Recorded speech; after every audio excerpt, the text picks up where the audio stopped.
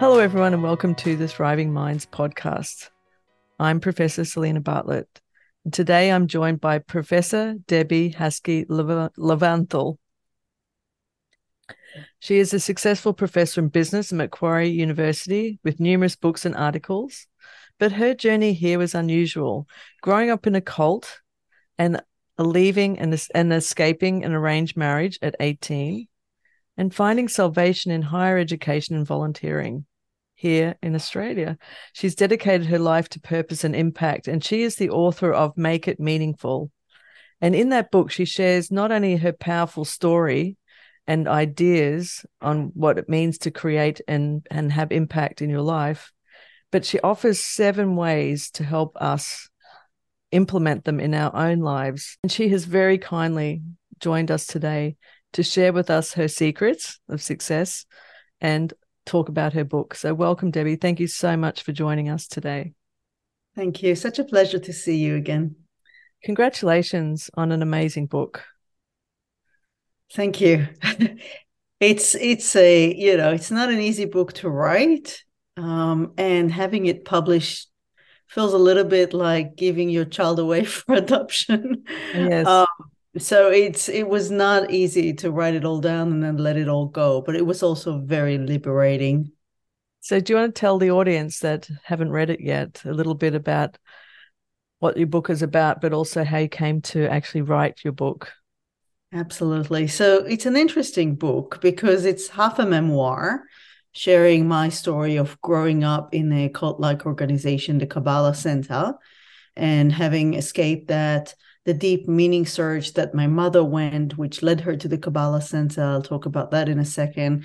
And my deep meaning search when I left the Kabbalah Center. So half the book is a memoir and half the book is a guide, a self-development book about how to find meaning in life and work, how to cultivate a sense of purpose, impact, service, and meaningfulness. So, the interesting thing that you said to me offline before we started is the number of people reaching out to you. And the audience may not be aware that people are struggling to find meaning if they do lose their religion, for example. Absolutely. Look, religion gives you so much meaning. It really structures your day. I can only speak as someone who grew up in a very religious Jewish community and in ultra-Orthodox Jewish schools, which meant that every second of my life was filled with rituals and prayers. From the second I woke up in the morning, there was a prayer for thanking God for giving me my soul back.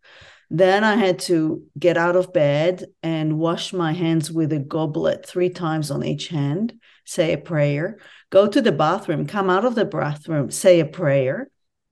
And then, of course, there was a 20-minute prayer in the morning and so on. And then the whole day, going to high school was about studying the Jewish law, the Jewish traditions, the Bible. And there was just not a minute to think for yourself. And when you leave all of that behind, I'm not going to sugarcoat it, it felt very empty.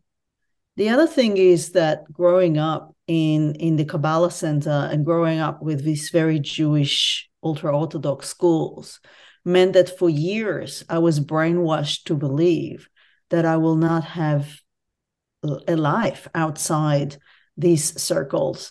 And if I do, it's going to be an empty life. We used to call the secular Jews empty wagons because they were empty. They carried nothing. They had a meaningless life. And so coming out of that, I was so scared that my life is going to be meaningless, that it was really difficult emotionally, mentally. I thought, what am I going to fill my life with? And that was very, very scary. And for people that have heard of you on the podcast before and other stories, the thing about that's so interesting about your story is that all of this shaped your brain from a very young age. So that adds to the complexity, doesn't it? So the younger you go in, the more easy it is to shape your understanding that is your life, because you've never seen something else, really. Indeed. And look, many people grow up in these cults or in these religious circles. We joined when I was just 5, after my brother died of cancer when I was 3. And my mother was trying to impart some kind of meaning to this meaningless tragedy. And so when she stumbled upon the Kabbalah Center, she saw an ad in the newspaper about having a free Kabbalah lesson. And she thought, okay, I'll go. And then she really found some solace in that. The Rabbi Berg, who led the center, we used to call him the Rav, he sat down with her and he explained that my brother died so that she and our family can join Kabbalah and can spread the light. Whether or not, this was just a manipulation to get her to work, but it helped. I don't remember much about my brother, but I remember much about growing up with a grieving mother. And that was terrifying when you're just 3 and all your early memories are of your mother sitting down on the floor crying. And I think this is the hard part too, as you're finding out the people that you're meeting with your book, is there's so many people in this situation where they're attracted to the light, so to speak, to help get over their pain. And many people bring in people like that a bit traumatized. That's the sad thing, because so many of us are vulnerable and broken. And the fact that organizations like the Kabbalah Center, but many others, kind of abuse people's vulnerability and take advantage of that in order to grow their power and financial gain. It's just heartbreaking. And people may not know, but you can maybe summarize what happened with the people that you originally joined. You were one of the early people into the center. So you actually watched it move from an organic in trying to help the community into something massive and powerful. Look, I don't think they will be the first people who were changed by power and money. But over the 15 years that we were with the Kabbalah Center, we saw it growing from a small, organic, or family-like organization where there was maybe 100 devotees to one where there were thousands and more. By the time I left, there were a lot of rich donors. There were still not the big celebrities like Madonna and Demi Moore and many others who joined later and actually established the reputation of the Kabbalah Center. But it was just fascinating to think about how the organization has changed in the 15 years that we were there. I do believe that it started out as a spiritual center. The idea was a good one, even a feminist one, because Kabbalah is Jewish mysticism that for centuries was believed to only be accessible for men only over the age of 40 who studied every other aspect of Judaism. So it was quite exclusive. And what Rabbi Berg and his wife Karen aimed to do was to make it accessible for everyone, including women. And that was unheard of, which is why they were boycotted by the ultra-Orthodox from day one. In fact, they really hated us, so much so that sometimes we would go into physical fights with them. So it has started out as the idea of let's make something that's good, that's spiritual, available to everyone because everyone can benefit from it, to, hey, there is a lot of money in that. And we could actually sell, first they were only selling books, but by after I left, they started selling anything from filtered water that they were selling as holy water, that if you had cancer, you just had to rub the water on your belly and cure the cancer, and the red string, and a lot of how should I put it nicely? A lot of mishmash that was partially New Age, partially Kabbalah, partially some ways of making more money, and Like that go to is when it conferences, started getting wrong. Yeah. With like when you go to conferences, you leave with water bottles and things like that. Yeah, but they don't tell you to rub it over your belly to cure cancer. So, you talk a lot about how you can use your story to impact meaning in our lives. So, for people listening that may be struggling in this space, whether they've left a religion, whether they've lost a child, there's so many things that happen across life that can then lead us to feeling like we don't have any meaning or that we can't find it. You Mm. want to talk about how you can, how you're using your story, but how other people might access the capability of doing the same thing. We all have a story. So if you live long enough, and by long enough, I mean probably over the age of 15, then you have a story to share. And we are so captured in the present moment, in our anxiety, in our difficulty, that sometimes we forget that our story has a past and it also has a future. And the idea is that you can find meaning in your life by starting to create your story, understanding what is your narrative and how you can connect your past, including all past trauma and difficulties, with who you are today and who you want to become in the future. And as it may sound a little bit like, okay, that's just common sense, it actually takes time and effort. And I even encourage people to sit down and write down their stories to understand how my past has affected my present self and how I can utilize my story to make sense to it today and to create my future. And I saw people take their past traumas and really turn it into a beautiful story. There is this woman that I've met in one of the conferences on kindness. Her name was Yemi Pen, and she did a documentary film called Did I Choose My Trauma? And she was sexually abused when she was just 7 or 8. And then she decided to really use that trauma to understand who she is today, but also talk about the forbidden subject of sexual abuse and to take out the shame out of it and to see how you can actually retrospectively sort of choose to use your trauma. We don't choose our trauma. She didn't choose to be sexually abused, but that you can use that in a sense of choice, that now I'm using my trauma to help others and to cultivate meaning to my life today. So to understand where I come from and how I can use that is a really powerful way to impart meaning in my life. I love that. I love that way of describing it because this is exactly why we're so aligned. Because from a brain neuroscience development perspective, what you're doing is, and you're transforming pain into courage and hope. That means that one, it doesn't dismiss what you went through because they're always not anyone's fault, especially little children and previous generations of pain.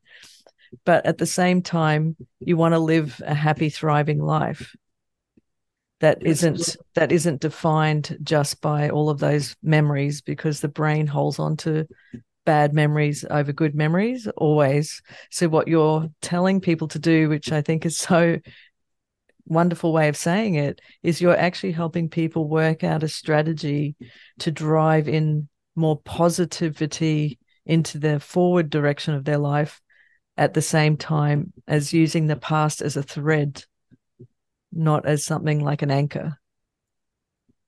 Anchor that pulls you down. Absolutely. So it's about how do we make sense of what happened to us, maybe even retelling or reshaping our narrative, but also to utilize it, to make it into a source of. Yeah, absolutely. It's about not having an anchor that pulls you down, but instead pulling up the anchor and saying, okay, that anchor can give me solace when I'm ready to stop the ship.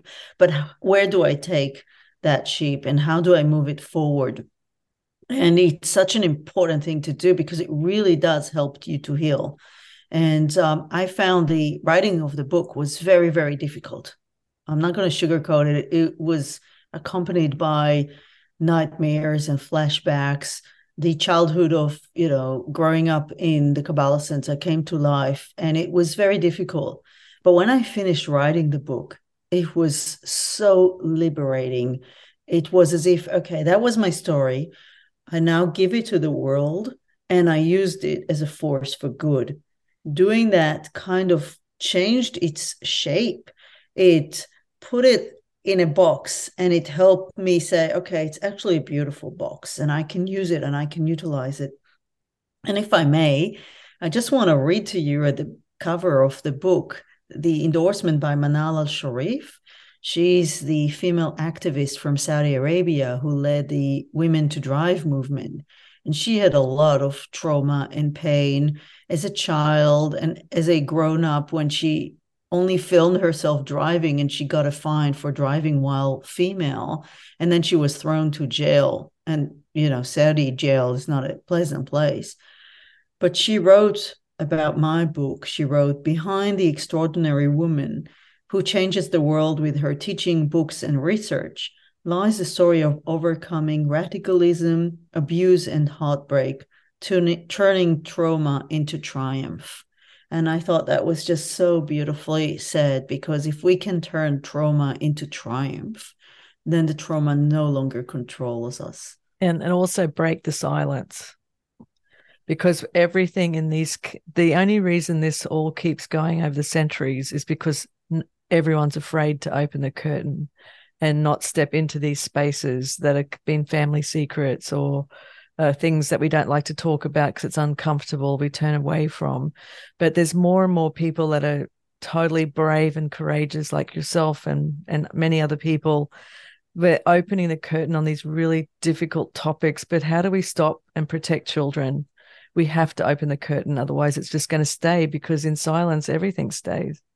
You know what? That was one of the most important motivations for me to write a book, was to say, for decades, I did not speak of that. People come to me and say, wow, I had no idea, even family and close friends, because there was shame to it. I was ashamed to say that I grew up very religious. I was ashamed to say that I belonged to a cult. I was ashamed to say that I was sexually abused, as many are. I was ashamed to say that I had to go an abortion when I just came to Australia, all these taboos. And I said, when I was writing the book, I said, there is no shame. I didn't do anything wrong in any of that. It's not my fault. It's not my shame. I should not be ashamed. And I'm just going to release the shame by saying, here is my story, and I stand by it. And it may have happened to you, and I want you to know there is no shame. There is no shame in losing a baby. It's very painful, but why do we have to add shame to that as well? And so many people walk around feeling such, negative and adverse feelings of shame that are really destructive emotions. They're not helping in any way. And for me to tell the story was to say, I am taking out the shame. I'm taking the shame out of this. And it's not shameful to have undergone all these traumas and difficult events. Thank you so much for doing that for so many people. You have no idea how many millions and millions of people are in this situation. And this word shame is a big one. I know that a lot of people use it, but how do you get people to do the stuff you want them to do in the power structures of whatever organizations we're talking about here? You use that tool, don't you? Because, and especially under the age of 18, when the brain's so malleable and plastic, and you're just looking for any adult to give you protection. And so they use that as such a powerful tool of making. It's called grooming, and I've met other people doing this, and that's how they keep it this way. They make people feel like it is their fault, that they brought it on themselves, that there's a whole set of tools that are used to make people feel this way, and that's the hardest thing, is breaking that and helping people go through that is so hard, isn't it? And society does that too. So yes, they are the predators, and they would make you feel bad about yourself and what happened. But society does it too. And by keeping silent about these things, we all contribute to the idea that it is shameful. If we don't speak about being sexually abused, I'm not saying that everyone should do it. It's up to the individuals, and they are feeling empowered enough to do that. Some are not ready.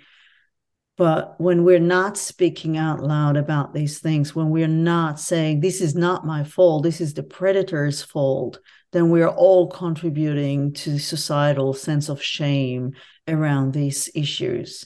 And it's generational. I mean, our generation is probably the sandwich generation, but the younger generation don't stand for the same kind of things. They speak out more, but everyone needs to do that. Your book is called Make It Meaningful. And it's a beautiful title. How did you come to this title, and what does it mean for everybody listening in their own lives? The reason I wrote the book was not because I wanted to write a memoir. I didn't feel I was famous enough to write. I'm not Prince Harry. So I didn't feel I was famous enough to write a memoir, and that my story, okay, it's interesting to some people, but the reason I wrote this was because I wanted to help people find meaning in their life. And I knew that if I was going to write that book, it had to be personal. I had to put myself in it. I couldn't just tell people how to do it. And the reason why I wrote a book about meaningfulness, which is also an interesting angle, because look, some researchers dedicate their entire life and career to studying meaningfulness in life and work. And that was not my path. I actually came because I studied volunteering or pro-social behavior of individuals, and then corporate social responsibility or pro-social behavior of organizations. And I came from that door to find that volunteering and corporate social responsibility and purpose could really cultivate a sense of meaning in people's lives. I'll give you one example. 10 years ago, I've done a big study with over 30 Australian companies about corporate volunteering. And we asked over 5,000 employees, why do you volunteer through the workplace? Why don't you just do it on your own? And the number one answer that came up far above any other one was, it makes work more meaningful to me. And for me, that was such a light bulb moment, because it came back to me again and again and again when I asked people, why do you volunteer in a rape crisis center? Why do you volunteer in outreach vans helping street kids in the middle of the night, which was, my PhD. And so every study that I've done around this pro-social behavior, impact, and service always came back to the sense of meaningfulness. And so even though I did not dedicate my life and career to study meaningfulness, it just kept coming back to me. And also in my very personal story about finding meaning. And so I thought it's time for me to share my story and my research and my knowledge around how to create meaningfulness in life and work, how to cultivate a sense of purpose, what are the enablers of that, and what are the outcomes. And what I love about what you just shared there with your research around people volunteering to help other people, it doesn't require that you have to be part of a religious organization or some other big, powerful organization telling you what to do. These are people making their own choices, and they're doing simple things, but they're helping humanity live a better life. It's something that doesn't require someone to own a lot of money or tell you that you're a horrible person to make you go and do it. Absolutely. And you don't even have to belong to any organization. I mean, a lot of volunteering is what we call formal volunteering, which is done within an organization. But people help each other all the time. So if volunteering is helping others with no monetary reward and doing it out of your free will, I mean, even if you help someone in the supermarket, it can also be seen as a small act of volunteering. And you can do these small, what we call acts of kindness, anytime, any place, for anyone. And we all know how good it makes you feel to help others. And if you do it in an organized way and you do it on a weekly basis, it really becomes part of your identity. So the interesting thing that you were saying in all of that is that, because we're a social animal, we need to feel like we belong. And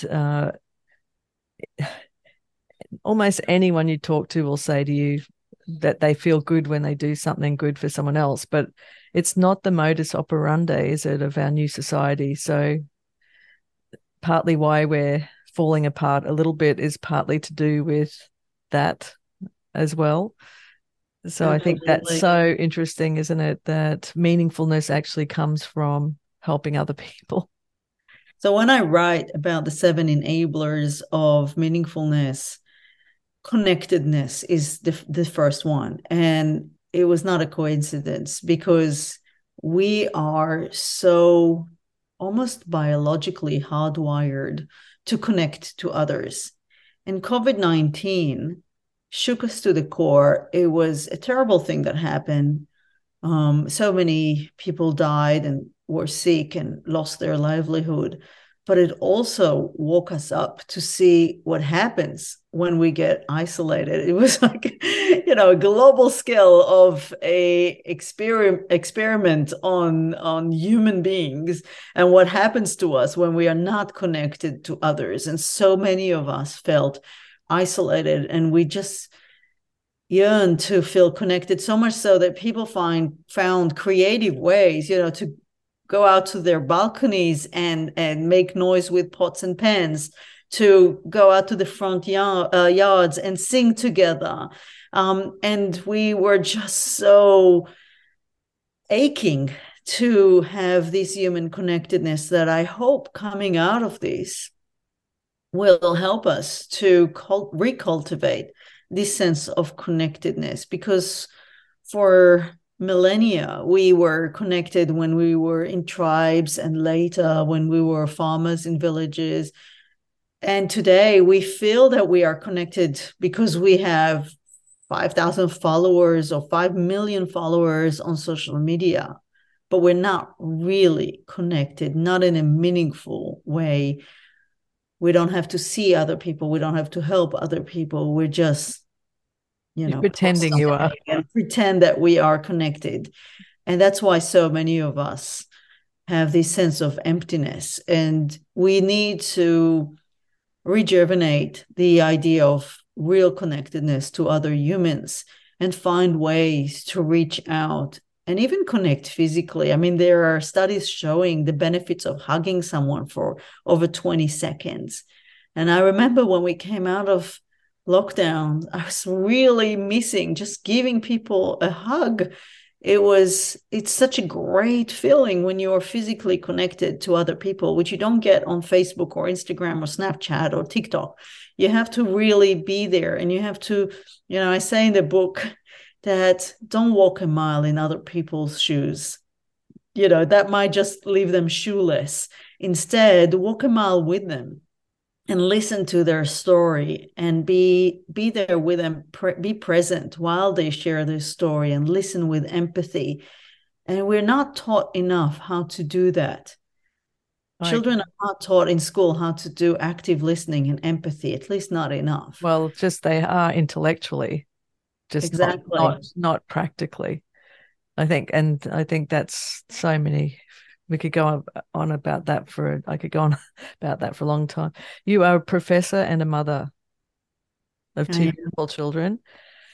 How have you managed to change the past to create your present life for them too, to break that intergenerational impact? Because I'm sure, just knowing what I know as being a mother, when you're under a lot of stress and pressure, which you have been, running a big study, getting promoted through the university, doing all the work you're doing, there's still a lot of pressure, and being a mother. So I don't know if you've noticed, but I certainly did. Under that pressure, sometimes my brain, in terms of parenting, would go straight back to everything that was the only parenting I knew, was the parenting that I was given.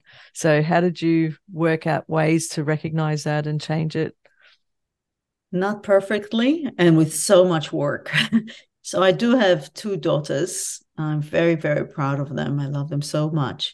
But as you say, sometimes when it was a long day and I came back from work and I was tired, and I was exhausted and they were not listening to me, I fell back to the parenting, almost fell back to the parenting patterns of my childhood. And I say almost because we were physically disciplined, as some of my generation were, to a point where some would see it as real physical abuse. It was not just a slap here and there. It was terrible things that were done to us. And I made a promise to myself to never, ever physically punish my children. And I kept that promise. But sometimes I was angry. I was tired. I was yelling at them more than I should. There was rage. And it was very, very tired, very, very difficult when they were little. As they're growing up, and as I was finding my own spiritual awakening, which took me years to find, because for me, anything spiritual meant religious and culty. But when I discovered that spiritual can also be not religious, that it's about how you connect to yourself, to others, to nature, and you find meaning in that, that really helped me to overcome the rage, the old patterns, the destructive ways of dealing with negative emotions, and to find constructive ways of doing it. And it was not easy, and it took many years of hard work.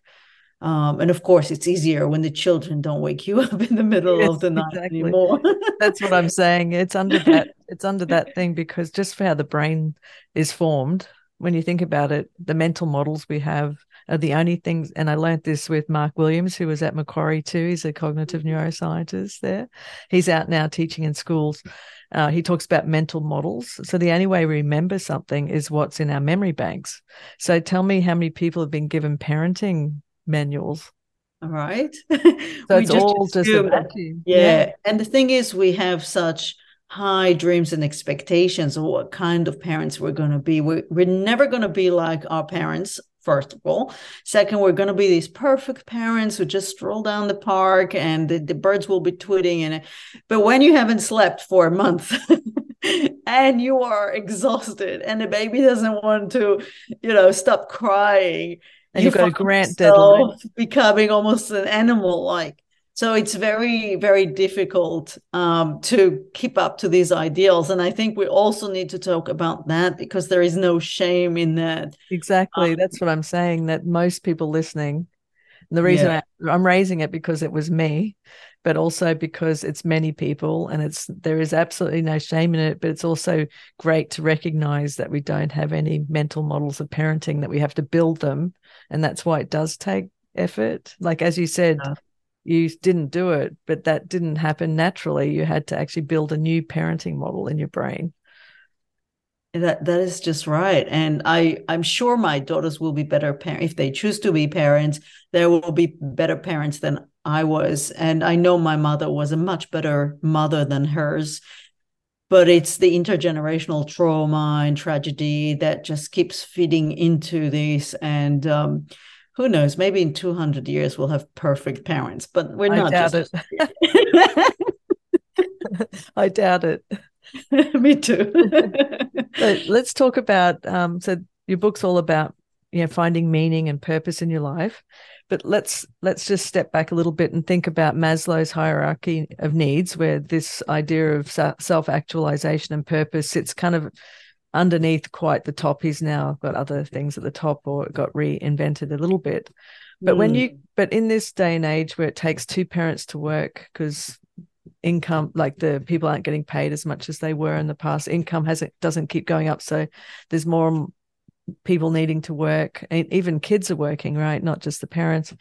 And right now, with the all sorts of things happening around the world, just being able to pay the rent or the mortgage or put food on the table and give your kids a better life, some people may look at this and say, well, I just can't even worry about that right now. So that's not what you're talking about, is it? You're talking about how you can interweave this no matter where you're starting from. Exactly. And look, Maslow's hierarchy of needs was important at the time, 1940s, after a terrible war in which so many people were dehumanized. And it was important to talk about human needs as a universal idea, because contradicting what the Nazis said was that the Jews, the Gypsies, the African Americans, everyone shared similar human needs. And that was important at the time. But we know, and even Abraham Maslow was surprised that his pyramid of needs got accepted so easily without research. And we know now that it's not always that you have to meet the lower needs, such as physiological needs or shelter, in order to strive for self-actualization.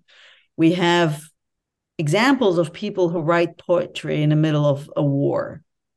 We have examples of people sacrificing themselves in order to achieve higher goals, where love is sometimes overriding everything. So there are important aspects to this pyramid, but we don't always have to meet the lower needs to strive for self-actualization.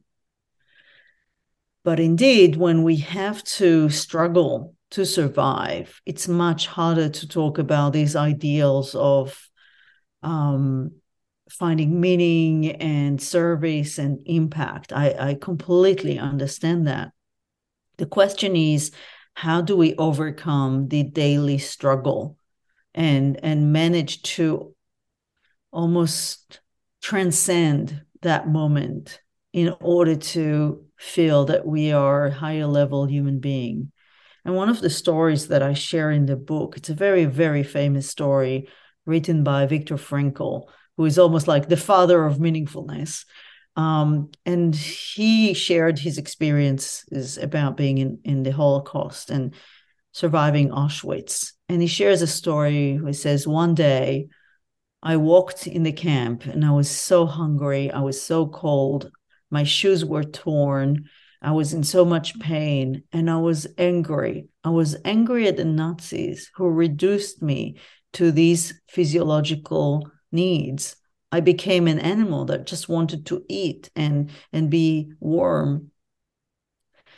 And then he said, I had an epiphany. I had a vision where I saw myself standing in front of a beautiful classroom, and all the students were listening to me. And as I was sharing that experience and generating meaning into that, and for him to be able to be in the worst situation imaginable and to still be able to do future visioning. And it's amazing because it actually did come true. But for him to be able to elevate himself out of this terrible situation shows that we as human beings are almost capable for anything, and that we can use our imagination in a way that helps us transcend that terrible situation we are in. And yes, I'm not downplaying it. A lot of people are undergoing difficulties right now and playing it rough. But there is a better future. And it's about how do we imagine that and make it happen beyond just the financial stability that we need. Yes, and I love that because I only bring up his hierarchy of needs because that's how people think, and I'm really with you because I think that from all my work and all the interviews I've done with people around the world, people that are now 110 years old, everything that I see about that, what makes them happy and finding meaning is actually just in being able to look at the sky and really love it.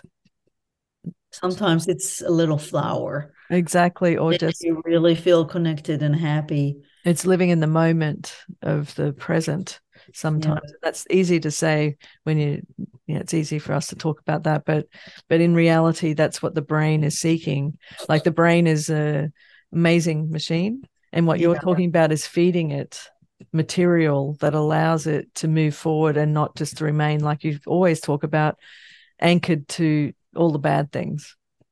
That's why it was so important for me to share my personal story. Because if I just wrote a book about finding meaning, people would say, oh, okay, she's this happy, rich professor. Her life is easy. What does she know? But when I share stories about having a depression, the time in my life when I wanted to actually end my life, where I felt at the depth of despair, and I still managed to come out of this. And I talk about resilience, not because I read about it in the book, but because I had to fight so hard for it. Then people could see that I understand what they're going through.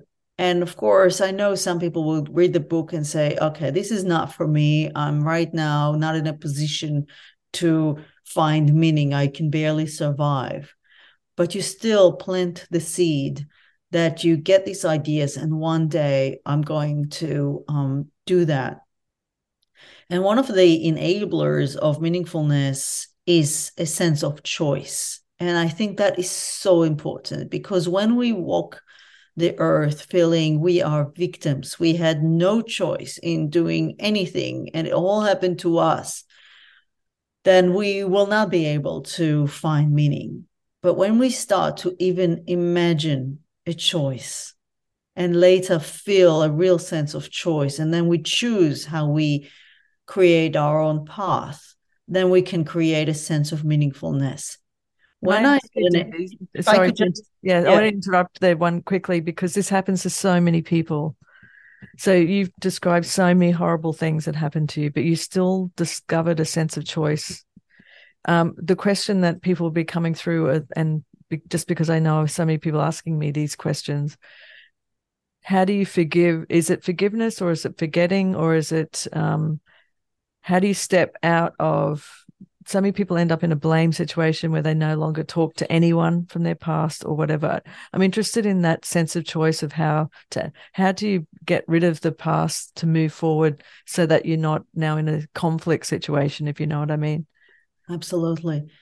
And if I could just share a story Yes. here, when I had an accident in 2016 and I was bedbound for 6 months, I was going through so much pain, and it was so hard. And I could blame people because it happened because someone did something, but let's not go into that. The thing that helped me was, it sounds a little bit silly, but it was imagined choice. And I imagined that I chose that accident to happen to me rather than to my children.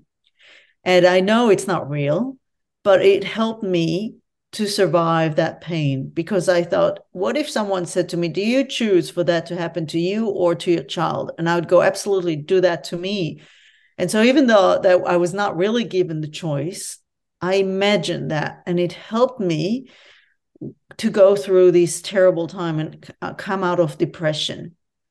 But when it happens to you because someone did something to you, and someone physically hurt you, someone emotionally abused you, someone sexually abused you, how do you forgive? And you never forget. We can't pretend that we forget. But you forgive, and you forgive not because of them, but you forgive because of you. You forgive because you understand that they don't deserve necessarily your forgiveness, but you do. You deserve not to walk around with this heavy bag of anger, of feeling revengeful, of this pettiness, and that you just want to let it go. It's very hard. It's not easy. But you can start by saying the words, I forgive you. You know, when I finished recording the audiobook for this book, and it took 5 consecutive days, long days of recording, it was very difficult physically and emotionally. And I finished the book and I was so happy. And then we only had the acknowledgements. And I could see the producer is like ready to go home, and 2 pages of acknowledgements. And I say to my parents, I love you and I forgive you. You did what you needed to do to survive. And I understand that now. Goodness, I was so emotional. I was starting to cry. I couldn't continue reading the book.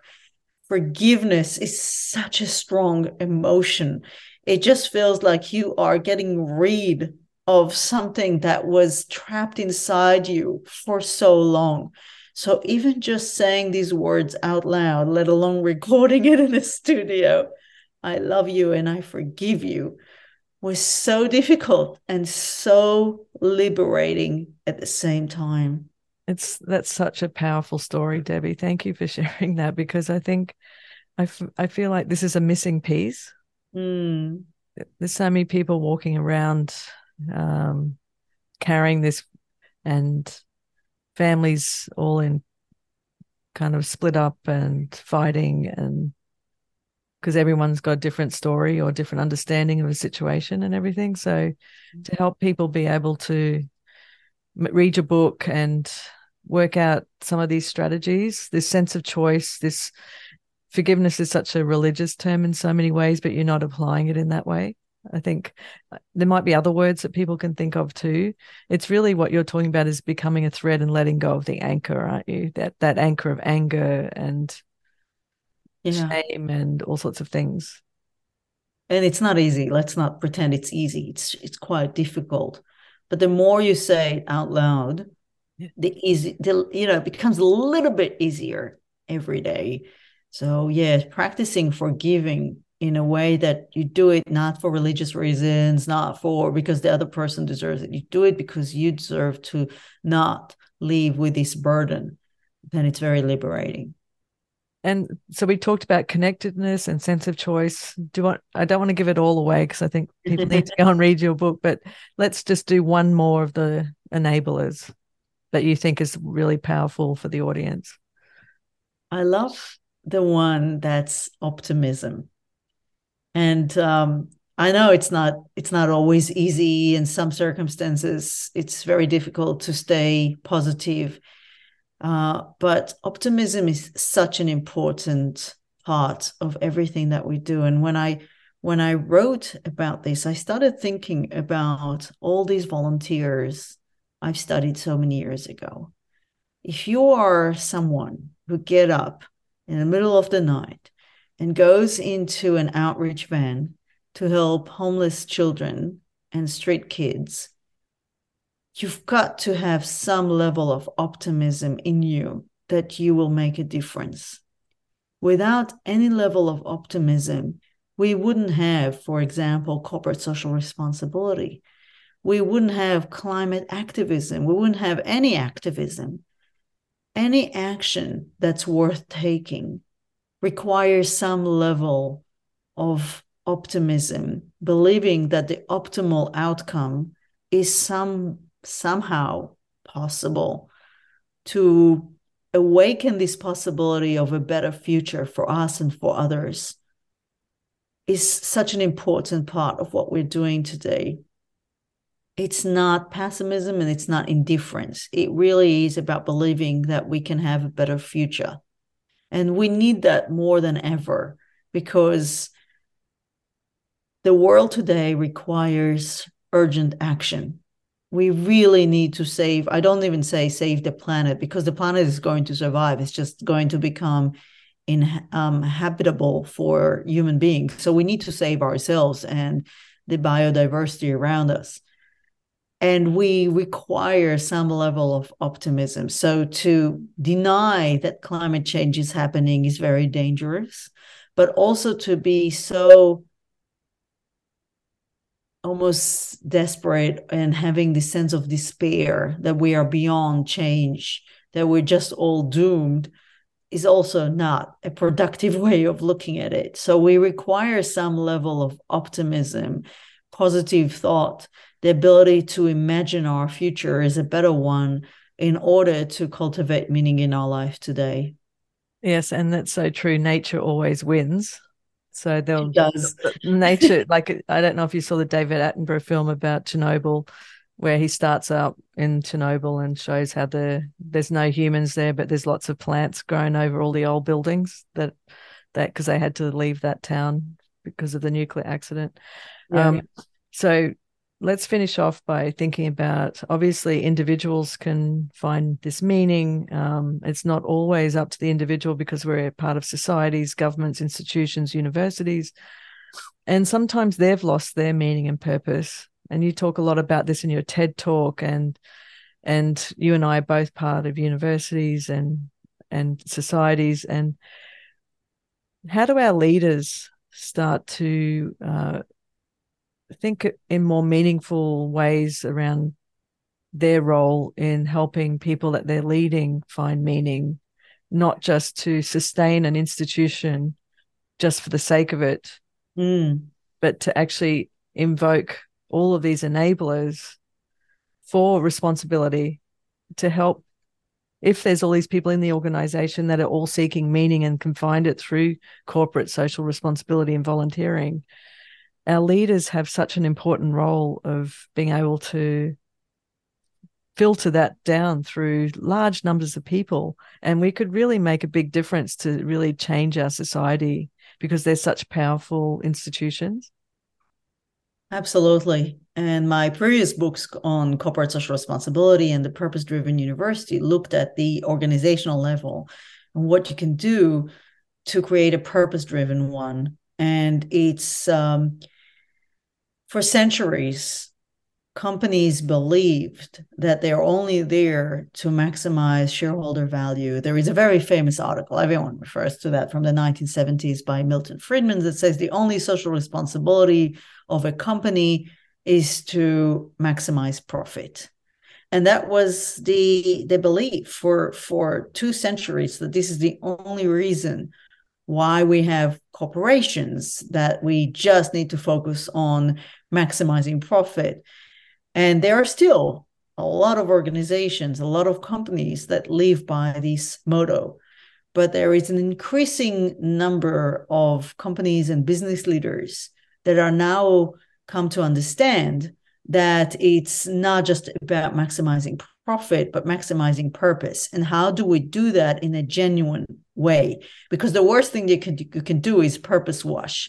And I've seen companies that are really driven by profit now start to talk about purpose, but it's a meaningless way of doing that.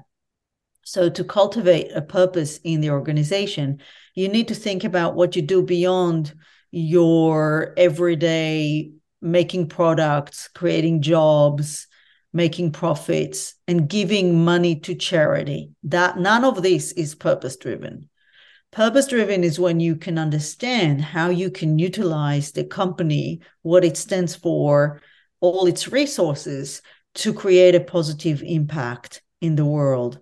So, for example, Ben & Jerry's, they say, we're a company with a social mission. We just happen to make ice cream. Our products are secondary to how we utilize the power and voice of the company to cultivate change. Patagonia was not established to sell outdoor apparel. It was established because Yvon Chouinard wanted to show that we can actually create a business that's so sustainable, it can actually save the planet. So when you do it holistically, and you really walk the talk and you have a strong purpose which you live by, then it creates such an immense sense of meaningfulness to all your employees, customers, and stakeholders. You can always tell when that disappears too. Yes, but you can also tell when it happens. When you walk into an organization and people's eyes are shining, you know that you're walking into a purpose-driven organization. Thank you so much for this amazing conversation, as usual. Your life has got so much meaning and helping so many people. It must be wonderful for you to see how life has transformed enormously. It was worth all the effort that you've put in to achieve that. And, the thing, Debbie, that you and I know, and especially I come in it from a neuroscience perspective, the brain will take you wherever you lead it. And that's what you're talking about. So these choices, this sense is not something that's nebulous. It's something like just by getting up in the morning and making a choice to not look at your phone straight away, but look out the window and take in a panoramic view is a choice of bringing your brain chemicals that allow it to thrive. It's something that you're choosing which way you're putting your eyes and its attention towards. Absolutely. And everyone can do that. And that's what you talk about, Viktor Frankl in the Holocaust. There's many examples of people in prison there are people in all sorts of different situations that have found opportunities to do this. So if they can do it, that's how I see it too, then we just need to help people work out ways they can do it too. And it has generational impact, doesn't it? It's not just for your own life, it's for your children's life, it's for anyone that comes in contact with you. It changes their direction too. You create a ripple effect of positive impact around you, and you never know the extent of your ripple effect positive impact, but you can only do what you do. And if you try to be a better person for yourself and for others, it will work. I right now feel like I'm one of these people who wrote a book about how to become rich, and that made them a lot of money. For me, I wrote a book about how to find meaning, and I feel so rich in my level of meaningfulness in life. Thank you so much, and look forward to the next book, which I hear is on the way, which I am so surprised. I thought you'd need a break, but congratulations, Debbie, on wonderful work. Thank you so much. It was a pleasure being here.